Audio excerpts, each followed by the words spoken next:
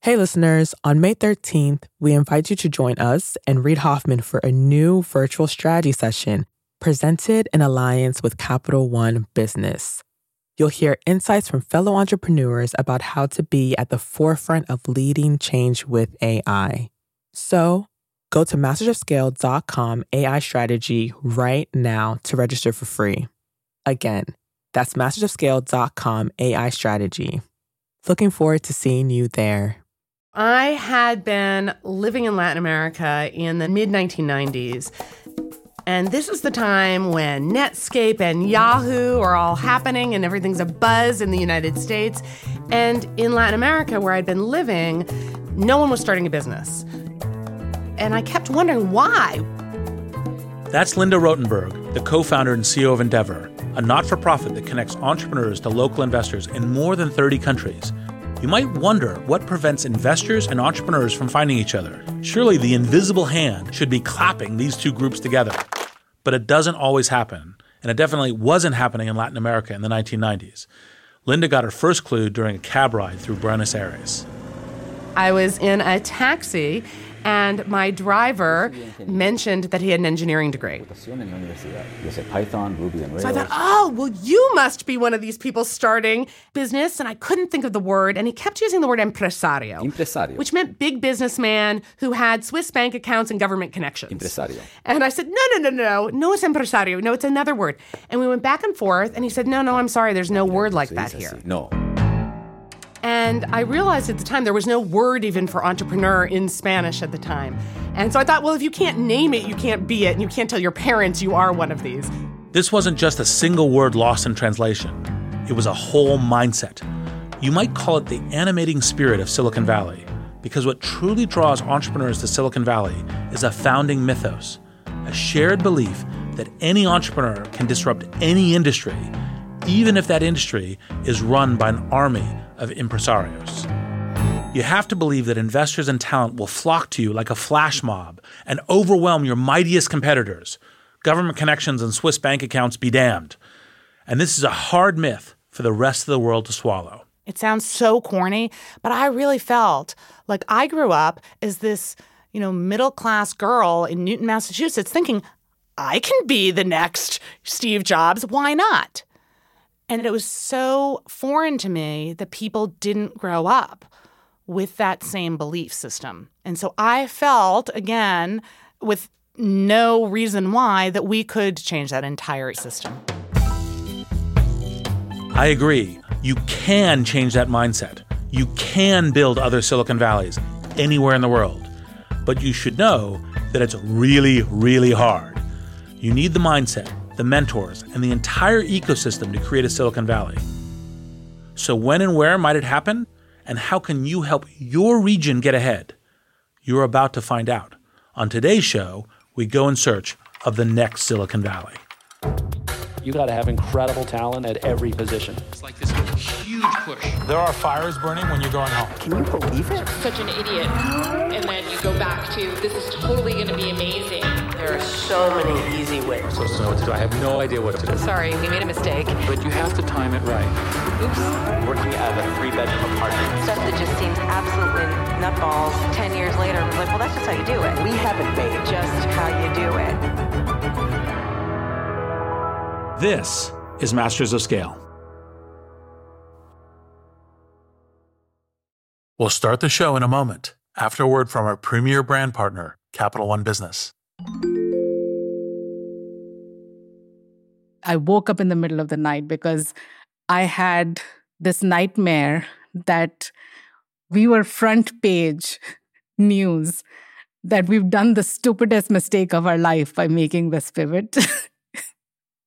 That's Aparna Saran, Chief Marketing Officer for Capital One Business, and she's recalling a moment from her previous position at Capital One when she was heading up a team designing a new business card. We had just made the decision to go all in and sunset the prior version of the product, which was honestly the cash cow for our business. When we made that decision within a senior leadership meeting, as someone who had been on the journey to build this out for 5+ years, it was really exciting. But by the time the weekend hit, I started to feel the responsibility and the pressure. We are taking this big bet on something that I've built. Perhaps you've been there. You've made a pivotal decision, and then panic sets in. How would Aparna calm her butterflies and steer her team through this pivot? We'll find out later in the show. It's all part of the Refocus Playbook, a special series where Capital One Business highlights stories of business owners and leaders using one of Reid's theories of entrepreneurship. Today's Playbook Insight: have multiple Plan Bs.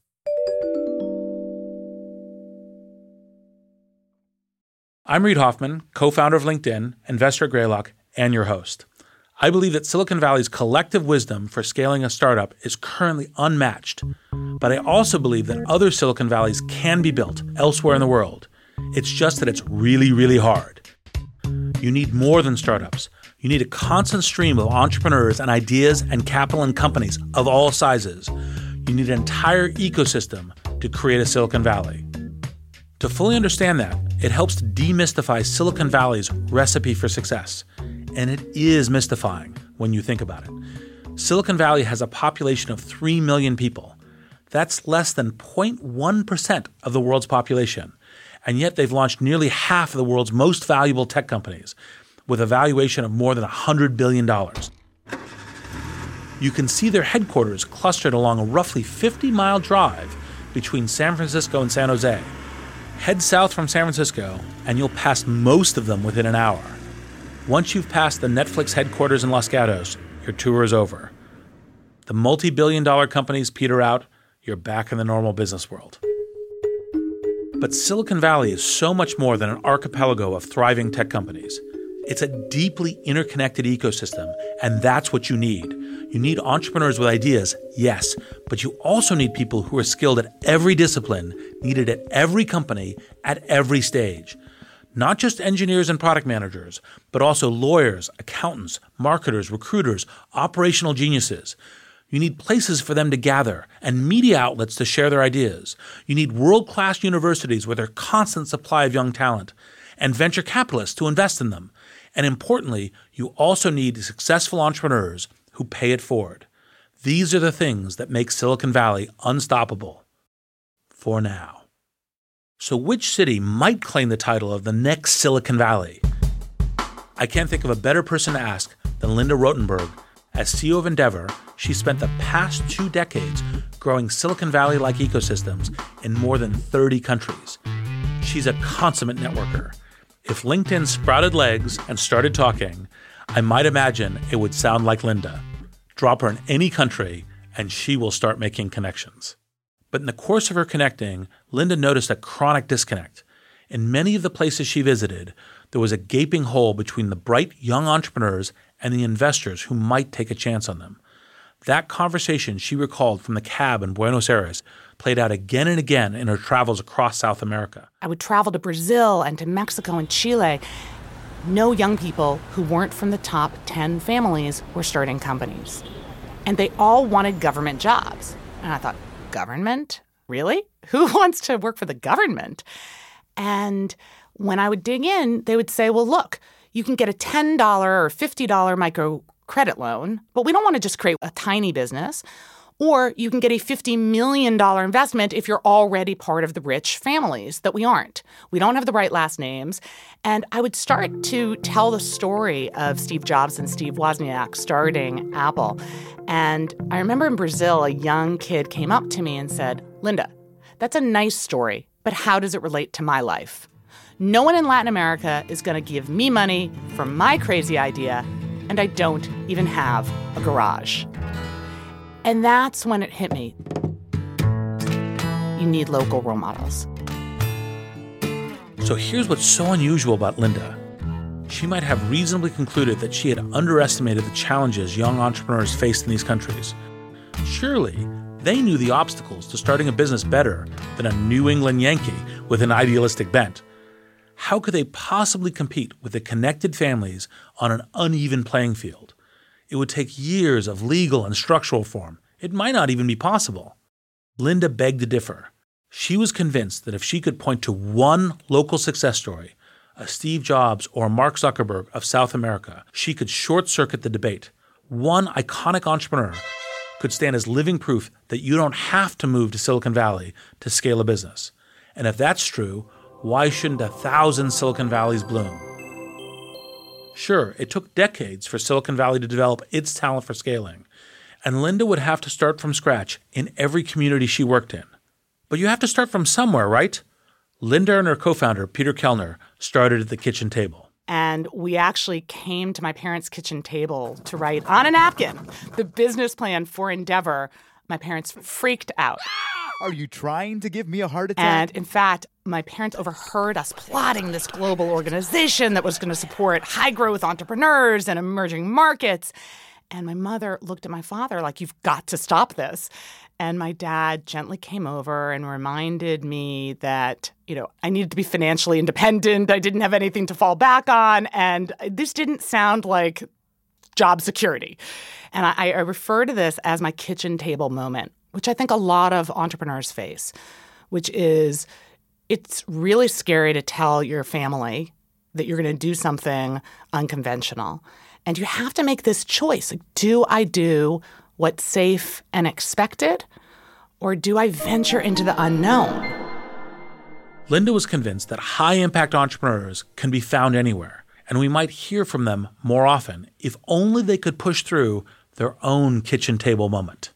To me, the biggest problem is the best ideas don't die in the marketplace or in the laboratory. They die in the shower because people don't even give themselves permission to walk out of the shower and write it on a napkin and take it into the world because they're afraid of what others are going to think about them. Don't judge me. And they're afraid that people are going to say, well, this is just a crazy idea. Every business idea involves some measure of risk, but the most scalable business ideas don't just sound risky, they sound downright crazy.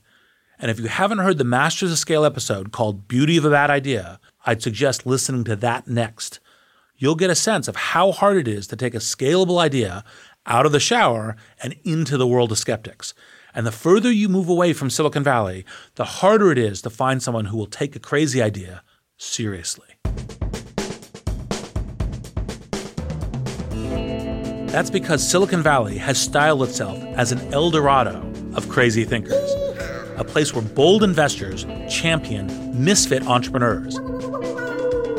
Few people would actually say this, but I'm going to. You're taking a huge risk if you try to start a tech company anywhere outside of Silicon Valley. The metaphor that I use for entrepreneurship is you jump off a cliff and you assemble the airplane on the way down. And there's a bunch of ideas that are compacted in that metaphor to make it very simple. Part of it is that the really committed entrepreneurs will move to wherever they need to be in order to be more successful because they already know they're taking this huge risk. So if you're in New York or LA or Austin or Boulder or wherever, and you don't say, I'm going to move to Silicon Valley to build this company, the question is why? You might say, look, I've got a whole swath of great engineering talent here. I can raise the capital myself. I know there's a capital edge, a go-to-market edge, a talent edge, and everything else in Silicon Valley, but I will overwhelm it from the other innate advantages that I have, and I'm just willing to take those risks. That's fine. And by the way, some of those companies happen and succeed. Groupon was smart to stay in Chicago because it's a sales-driven business, and sales is not Silicon Valley's strong suit. Kickstarter benefited from New York's thriving art scene, and it's not clear its user base would have scaled as swiftly in the Bay Area. But unless you have a truly compelling reason, such as staying close to your customers, I believe that you currently have to come to Silicon Valley to scale a tech company. And I wish it weren't such a stark choice for entrepreneurs. We all lose when a great entrepreneur can't scale an idea due to an accident of location. And the fact of this unequal access drove Linda crazy.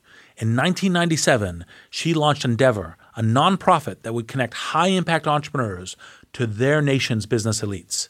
Now, you might think her plan to cultivate a generation of disruptive entrepreneurs would place her in opposition to the so-called impresarios, the businessmen with the political connections and the Swiss bank accounts. On the contrary, those are precisely the people she turned to get this network up and running. To her, it was clear that they could be powerful allies. But first, she had to convince them to take a risk on unknown local entrepreneurs. So after that kitchen table moment, I told Peter that I would go to New York to raise money, and he had to go down to Latin America. So he did, and he called up and said, Linda, I got you a meeting with Eduardo Elstein. Eduardo was, at that point, the largest landowner in Argentina who famously had walked into George Soros. George Soros is a billionaire and one of the world's most successful investors. And convinced him to invest in Eduardo's company, and George Soros had ended up investing $10 million. I had a 10-minute meeting with Eduardo. 5 minutes into the meeting, Eduardo looks at me and says, "Okay, I get it. You want a meeting with George Soros.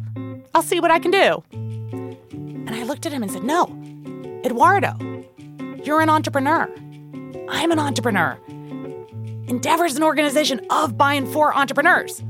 I want your time, your passion, and $200,000. Eduardo turns to his right-hand guy, Oscar, and the meeting had been in English, but he turns in Spanish and says, "Esta chica está loca." This girl is crazy. To clarify, he said está, not es.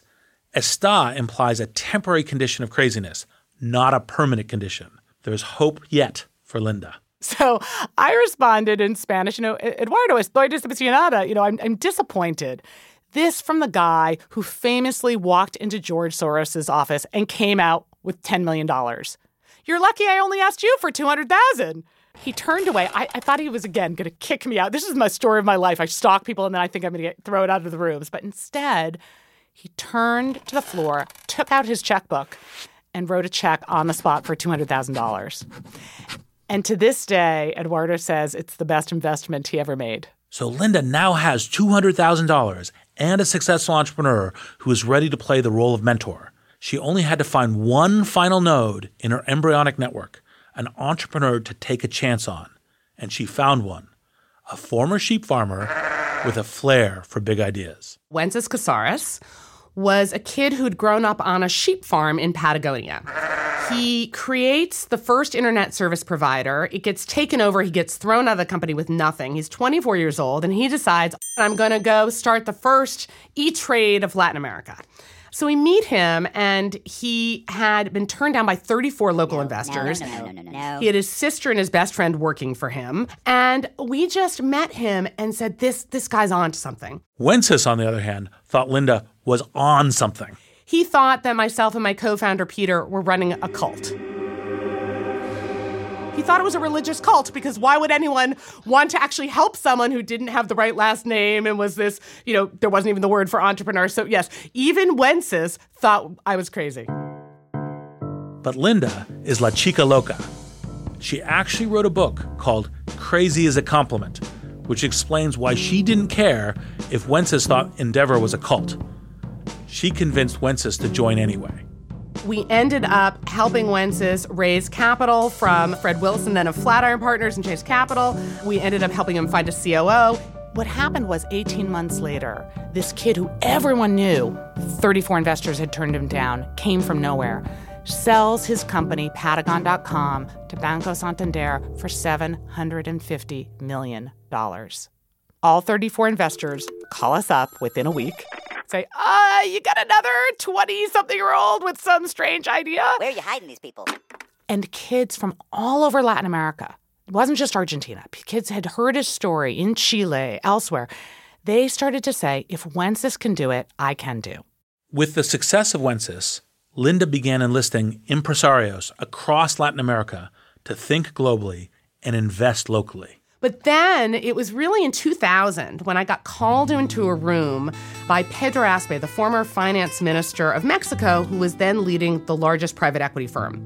And he had gathered a group of about 12 individuals. And before I walked in the room, someone said to me, Linda, do you know what percentage of Mexico's GDP is in this room? And I said, no, and I don't think I want to. And one of the people in the room said, well, why are all these entrepreneurs coming out of Chile and Argentina and Brazil and even Uruguay? Like, what's wrong with Mexico? So in my, politically astute way, Chica Loca says, well, here in Mexico, you're the big fish. And think of entrepreneurs as the little fish. And here, the big fish tend to eat the little fish. So if you want something like Endeavor, think of us like an aquarium where you learn to feed the little fish. And they all signed up. And in fact, a decade later, Emilio Escarraz, one of his magazines, had a survey on entrepreneurship in the country. And the headline was Big Fish Feeding the Little Fish. This headline, Big Fish Feeding the Little Fish, is funny. but it's also profoundly important. If you're a big fish, like those magnates sitting around that table with Linda in Mexico City, you need the little fish. Paradoxically, your long-term survival depends on feeding them instead of eating them, because a flourishing business ecosystem needs entrepreneurial life at all scales. A great way to picture this is to imagine a coral reef. Coral reefs are beautiful, productive ecosystems that support every level of life. But coral is itself a living creature, and every coral reef started with a few baby coral who landed there and took root. So what are the secrets that allow an ecosystem to thrive?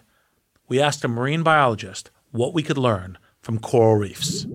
Corals are ridiculously crafty, and that's one of the reasons I love studying them. That's Kristen Marhaver. She's a marine biologist at the Carmabi Research Station on the Caribbean island of Curaçao. She's also a TED Fellow, and you may know her from the short talk she gave on saving baby coral. She is a real soft spot for those baby coral. And the science is always kind of mind-boggling because you're looking at this little tiny dot in a petri dish. It has the capability of living for hundreds of years and growing to be the size of a basketball or a boulder or a car. And it just starts out as this little tiny blob of fat. So even though I've seen it dozens of times, there's always one moment per year where I think, this can't possibly be how corals are born. This is so crazy. Marhaver invents methods to plant these crafty little embryos in the wild with the hope of cultivating new coral reefs. But getting those eggs to find their footing on the seafloor, it's a bit like helping the world's unknown would-be entrepreneurs get their crazy ideas out of the shower. They die 1 million microscopic deaths. There were years and years where researchers could figure out when the corals spawned and could collect eggs, maybe get them to fertilize, and then almost every time they tried, the larvae or the eggs would die within a day or two. And nobody really knew what was going wrong, so it was super stressful and super intense. There were tears. So through time, every year, the field as a whole made inches of progress. And each of those aha moments was definitely hard-won. Those hard-won victories have changed the way that scientists think about coral reef conservation. They are now eager to understand the conditions under which coral thrive, and they're finding that coral are super finicky about real estate, but super hardy once they find the ideal location. They've got one chance to pick the right place to live, and they're literally stuck there from then on. So they've been through tons of evolutionary pressure to get it right. There's an awesome metaphor here. Silicon Valley is like the Great Barrier Reef. It's so big and complex that we assume we could never create an ecosystem on that scale from scratch. Then Linda comes along, plants a little colony, and says, look, this mind-boggling growth process has already begun. Look, when we talk to our entrepreneurs today, they say that one of the things that Endeavor helped them do is change the mindset that it was a dog-eat-dog world and you had to kill your competition before you got killed yourself. And this idea of supporting one another, the idea of sharing ideas, the idea that it was okay if you trained people and then other people hired them away. That's what creates an entrepreneurial ecosystem, right? People hiring the Googlers and people hiring the Facebookers. Now we see that happening in our markets, but that was anathema. We'll be back in a moment after a word from our premier brand partner, Capital One Business. There was panic that set in that night because I didn't want to let people down. We're back with Aparna Saran of Capital One Business. She was recalling the time she woke up in a cold sweat, terrified that the new product she had been working on might fail. So the next morning, she sat down and wrote an email. It was Sunday morning, and I said, you know what? I'm going to just share this with my peers. It was very emotional. It was sort of a cry for help.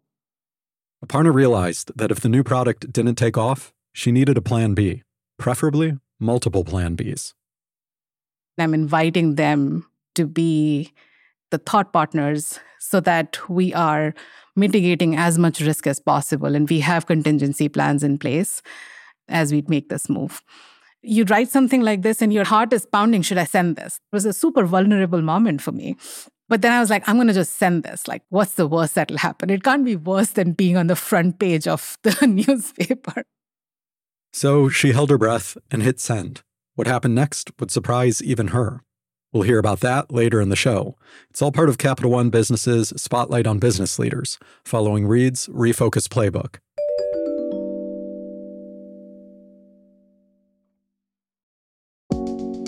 What does it take to build a flourishing ecosystem so it eventually grows organically without the assistance of Linda and Endeavor? Linda argues that it only takes a few success stories, like Wences Casares, to set the whole process in motion. We have mapped out in terms of entrepreneur to entrepreneur touch points and the density of those touch points. And the way we did this through Endeavor's research group is we asked in countries where we were, in Argentina, in Turkey, in Jordan, in Colombia, around the world, we asked startups. So Endeavor's about the scale up. So we asked people we didn't know yet, that were early stage, 5 questions. We would go to people just starting companies and say 5 things. Who mentored you? Who inspired you? Who invested in you? Have you started a company before? Are you a serial entrepreneur? And did you work for an entrepreneurial firm before, right? The talent component. And we would map out their connections. And here's what we see. Early on, there's no density. There's a few entrepreneurs isolated. They don't touch each other. No one's investing. And as you start to see the places where, as I said, the successful entrepreneurs become, and I know you haven't loved the term PayPal Mafia, but they become that PayPal Mafia, the Googlers, the Facebookers, the people who actually reinvest, right? And we actually see through visual touch points that 4 or 5 people can inspire, mentor, and invest in practically the entire ecosystem. And then what happens, one of the missing ingredients early on is talent, right? It's really hard to find any C-suite talent if you're just starting out. Once you have success stories and people who've built 1,000-person jobs and trained that, then what you see later on, a decade later, is that people actually not only can find the mentorship and the capital to start, but the talent to actually scale businesses. So the term PayPal Mafia refers to the original PayPal crew, like me, Peter Thiel, Max Levchin, Elon Musk, David Sachs, Jeremy Stoppelman, and a few others who have since gone on to launch their own companies and invest in others. And I do hate that term, PayPal Mafia. Mafia has this kind of sordid undertone. You know, the bodies are buried in the backyard. And, you know, it makes it for a sexier magazine cover. It kind of gives you that little bit of sizzle for what the thing is. I prefer the term PayPal Network, but that's not going to sell magazines. In any case, as a confirmed member of the PayPal Network or Mafia or whatever you want to call us, I can tell you about our private conversations. They're not as salacious as, hey, Elon, I found the perfect marsh where you can hide the engineer's body. Instead, we talk about little fish that might become big fish, and we talk about it constantly.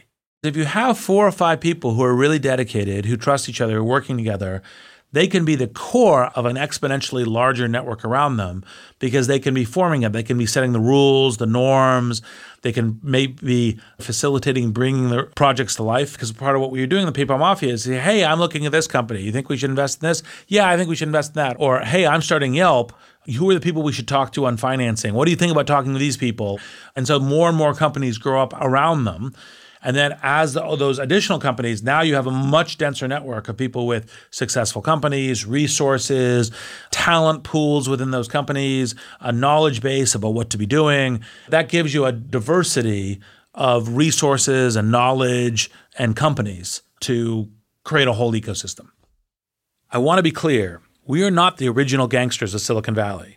Every successful founding team at Google, Facebook, wherever, spawns its own little network. And there's nothing magical about the networks in Silicon Valley. They can take root just about anywhere that you have a few successful entrepreneurs willing to pay it forward. Linda has a great example from Turkey. A poll in Turkey asked college students to name their top 3 entrepreneurial role models. Number 1 was Steve Jobs, number 2, Mark Zuckerberg, and number 3 was Nevzat Aydin. He supplanted Bill Gates. He's not just an icon, though. Linda explains how Nevzat pays it forward quite literally. So there is a company in Turkey, in Istanbul, founded by Nevzat Eddin and Melih Ödemiş. It's called Yemek Sepeti. It is an online food delivery company. They started it, they scaled it, they created many, many jobs. Well, what happens is Yemek Sepeti gets bought by Delivery Hero for $589 million. It's the largest internet exit in Turkey's history.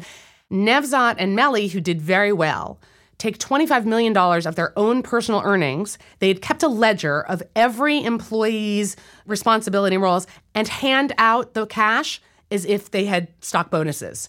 CNN calls Nevzat the world's greatest boss. So what else happens? People in Nevzat's circle have been friends. They go to club together. They talk entrepreneurship. They go to coffee shops, right?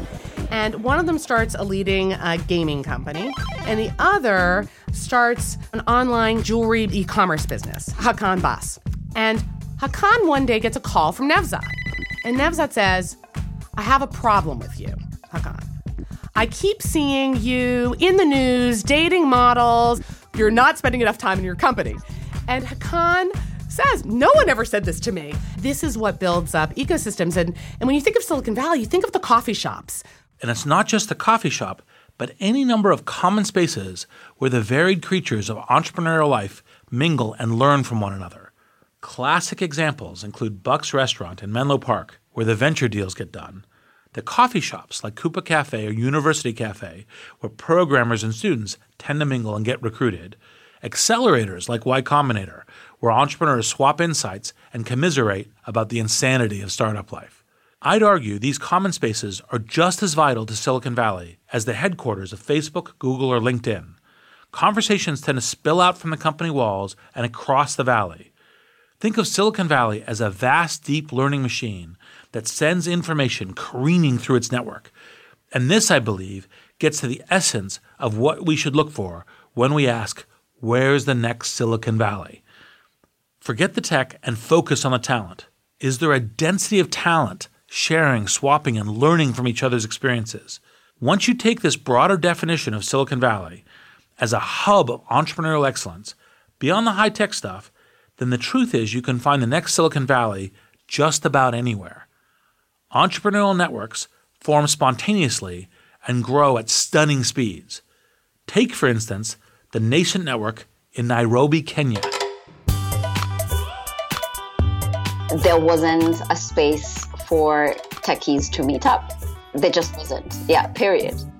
That's Juliana Rotich, the co-founder of the mapping platform Ushahidi. Ushahidi means witness or testimony in Swahili, and it was originally launched in 2008 to help citizens report violent incidents across Kenya in the wake of a contested election. We didn't actually have a physical space. We would have meetups at sort of dingy places, actually, that weirdly had Wi-Fi. So there's a supermarket nearby that we would often meet at because it had Wi-Fi. So you have all these geeks and nerds meeting at a specific supermarket, and the only reason why they're doing that is because it had free Wi-Fi. Since 2008, Ushahidi has become the mapping platform of choice for nations caught in a crisis. Activists have used Ushahidi to map all kinds of events, from a 7.8 magnitude earthquake in Nepal to sexual harassment in the streets of Cairo. Juliana also co-founded a shared workplace called the iHub. Now there are many more co-working spaces have sprung up, not just in Kenya, but all over Africa. It's been really, really gratifying to see the tech space evolve. Today, Juliana estimates there are another 12 hackerspaces like iHub in Nairobi alone. Bear in mind, they've all opened in less than a decade. I asked Sam Altman, the president of Y Combinator, about his unconventional pick for the next Silicon Valley. Maybe LA is a more interesting case. LA has not been traditionally thought of as a hotspot for startups at all. At all. And yet somehow while everyone was talking about New York as the second Silicon Valley, I think there's more evidence of that in other cities.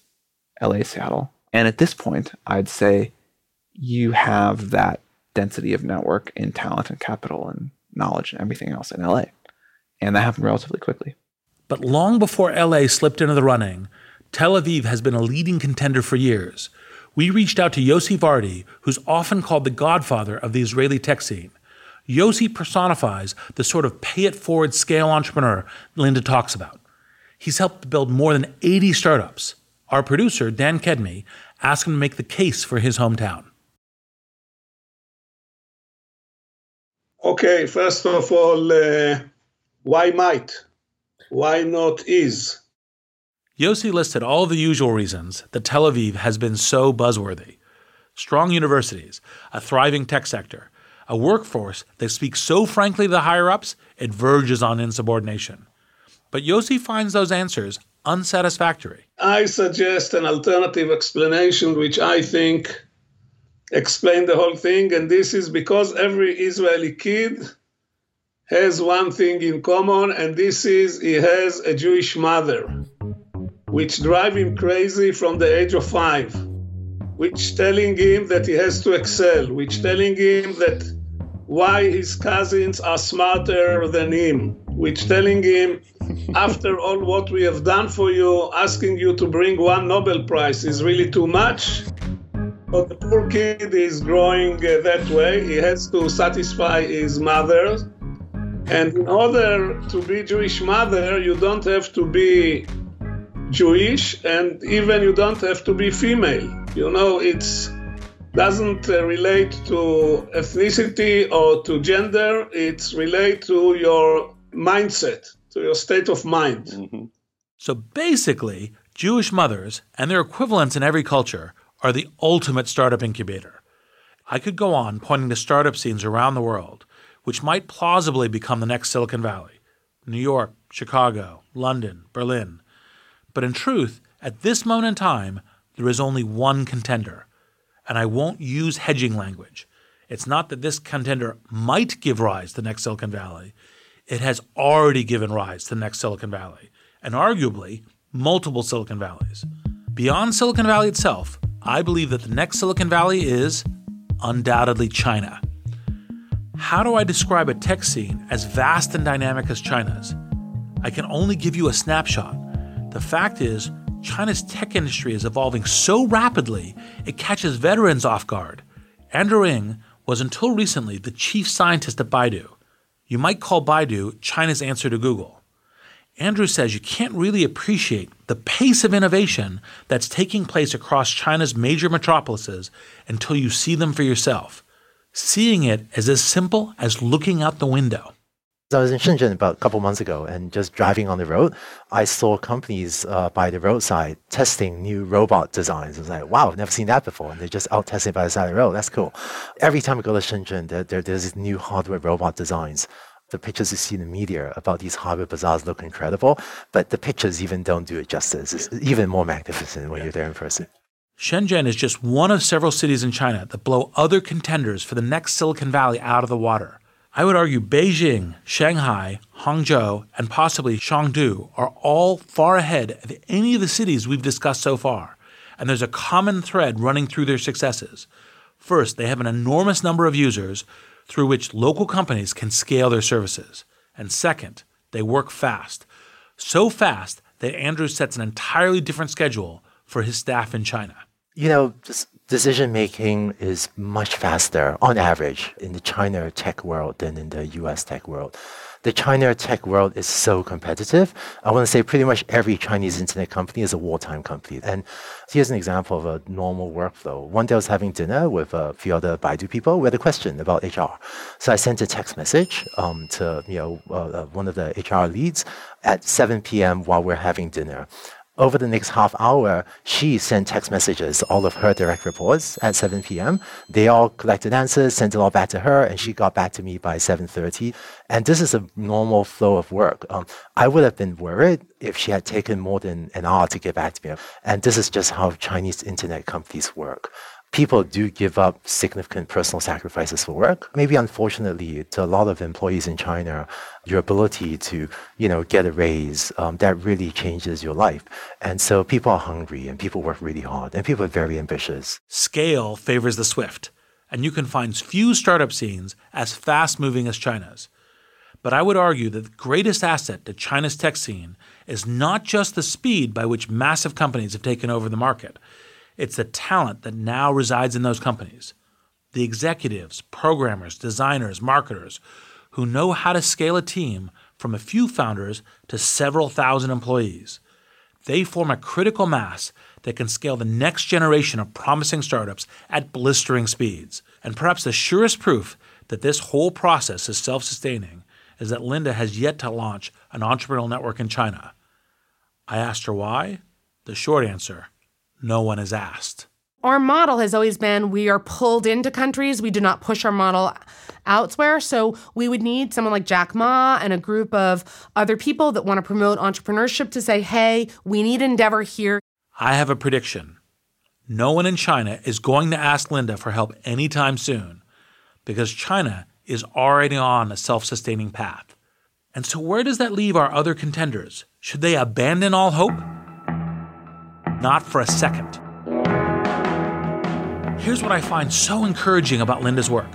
The lessons learned from one city can be telegraphed to just about any other city. What works in Buenos Aires or Istanbul may work for struggling cities here in the US as well. Linda herself never imagined Endeavor would be of any use to American entrepreneurs. But lately, she's been rethinking that assumption. I used to think, so what if you moved to Silicon Valley? So what if you moved to New York? It's still the United States. It's different than taking, a Brazilian or Tunisian entrepreneur and moving them here. And in fact, actually, it's not. That's what I learned. If you're in the heartland of the U.S., moving to the coast is just as draining to the local community as, if you were from another country. And we have to create homegrown, city-based entrepreneurship outside the coasts. You'll recall, though, that Endeavor works on a pull model. And several U.S. cities were clamoring for an Endeavor-like program to jumpstart their startup sector. So now we're in 4 U.S. cities, Miami, Detroit, Louisville, and Atlanta. And it was interesting, in Atlanta, the co-chairs are 2 entrepreneurs that created billion-dollar companies. They said, we did not raise a dime here in Atlanta. And they said, we're here to prove that the next generation is going to have people who will invest in them to stay. Endeavor isn't just forming connections between entrepreneurs, but connections between entrepreneurial hubs around the world. Successful entrepreneurs in emerging markets can now come to Kentucky and say, surely you can scale a startup here too. This isn't theoretical. It's happening right now. We had a food and beverage tour. We have a lot of F&B companies in Louisville. So we brought F&B companies from Saudi Arabia and South Africa and Indonesia and Colombia to Louisville. And they all connected. And I think in this world where we're talking about the red state and the blue state and people who are pro versus anti-globalism and pro versus anti-technology, I actually have come to believe that if we don't do more to promote homegrown entrepreneurship in many cities throughout this country, the ones that are hurting, that feel like technology and globalism and job creation is passing them by, we're going to be in even more trouble. So in fact, now I want to double down. I actually think Endeavor should be in probably 20 cities in the US, whereas ask me 5 years ago, I was scratching my head why we were even one. So let's stop worrying about where the next Silicon Valley might take root. It's a far less interesting question than how many Silicon Valleys can take root. How can we kickstart an international ecosystem where entrepreneurs scale fast, pay it forward, and let 1,000 entrepreneurial hubs bloom? It starts with a change in our mindset, a willingness to get a little bit corny and say, the next Steve Jobs might be driving a cab in Buenos Aires or launching a startup in Louisville. They only need the courage and connections to stay put. I'm Reid Hoffman. Thank you for listening.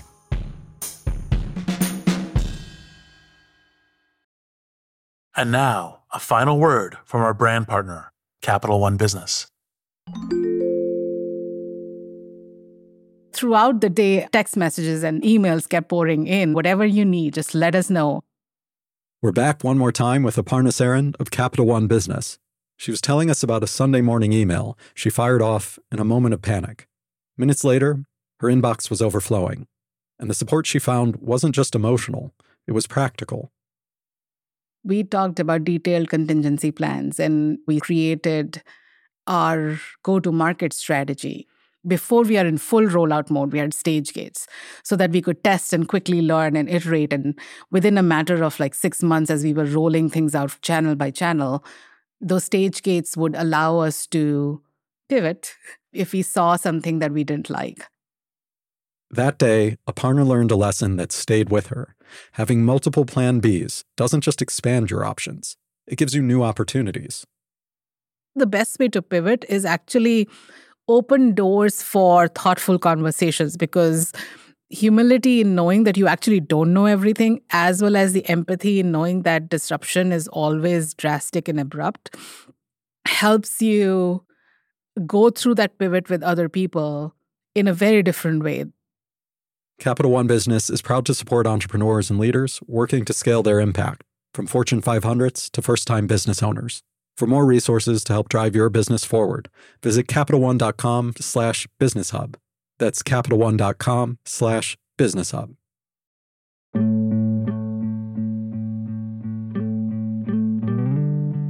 Masters of Scale is a Wait What original.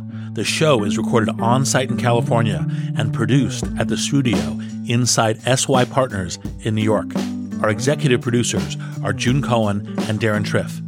Our producers are Chris McLeod, Jenny Cataldo, Dan Kedmi, and Ben Manila. Our supervising producer is Jay Punjabi. Original music is by the Holiday Brothers. Mixing and mastering by Brian Pugh. Special thanks to Jessica Johnston, Saida Sepieva, Elisa Schreiber, Chris Shea, David Sanford, Stephanie Kent, and Rafina Ahmad. Visit mastersofscale.com to find the transcript for this episode, and be sure to subscribe to our email newsletter.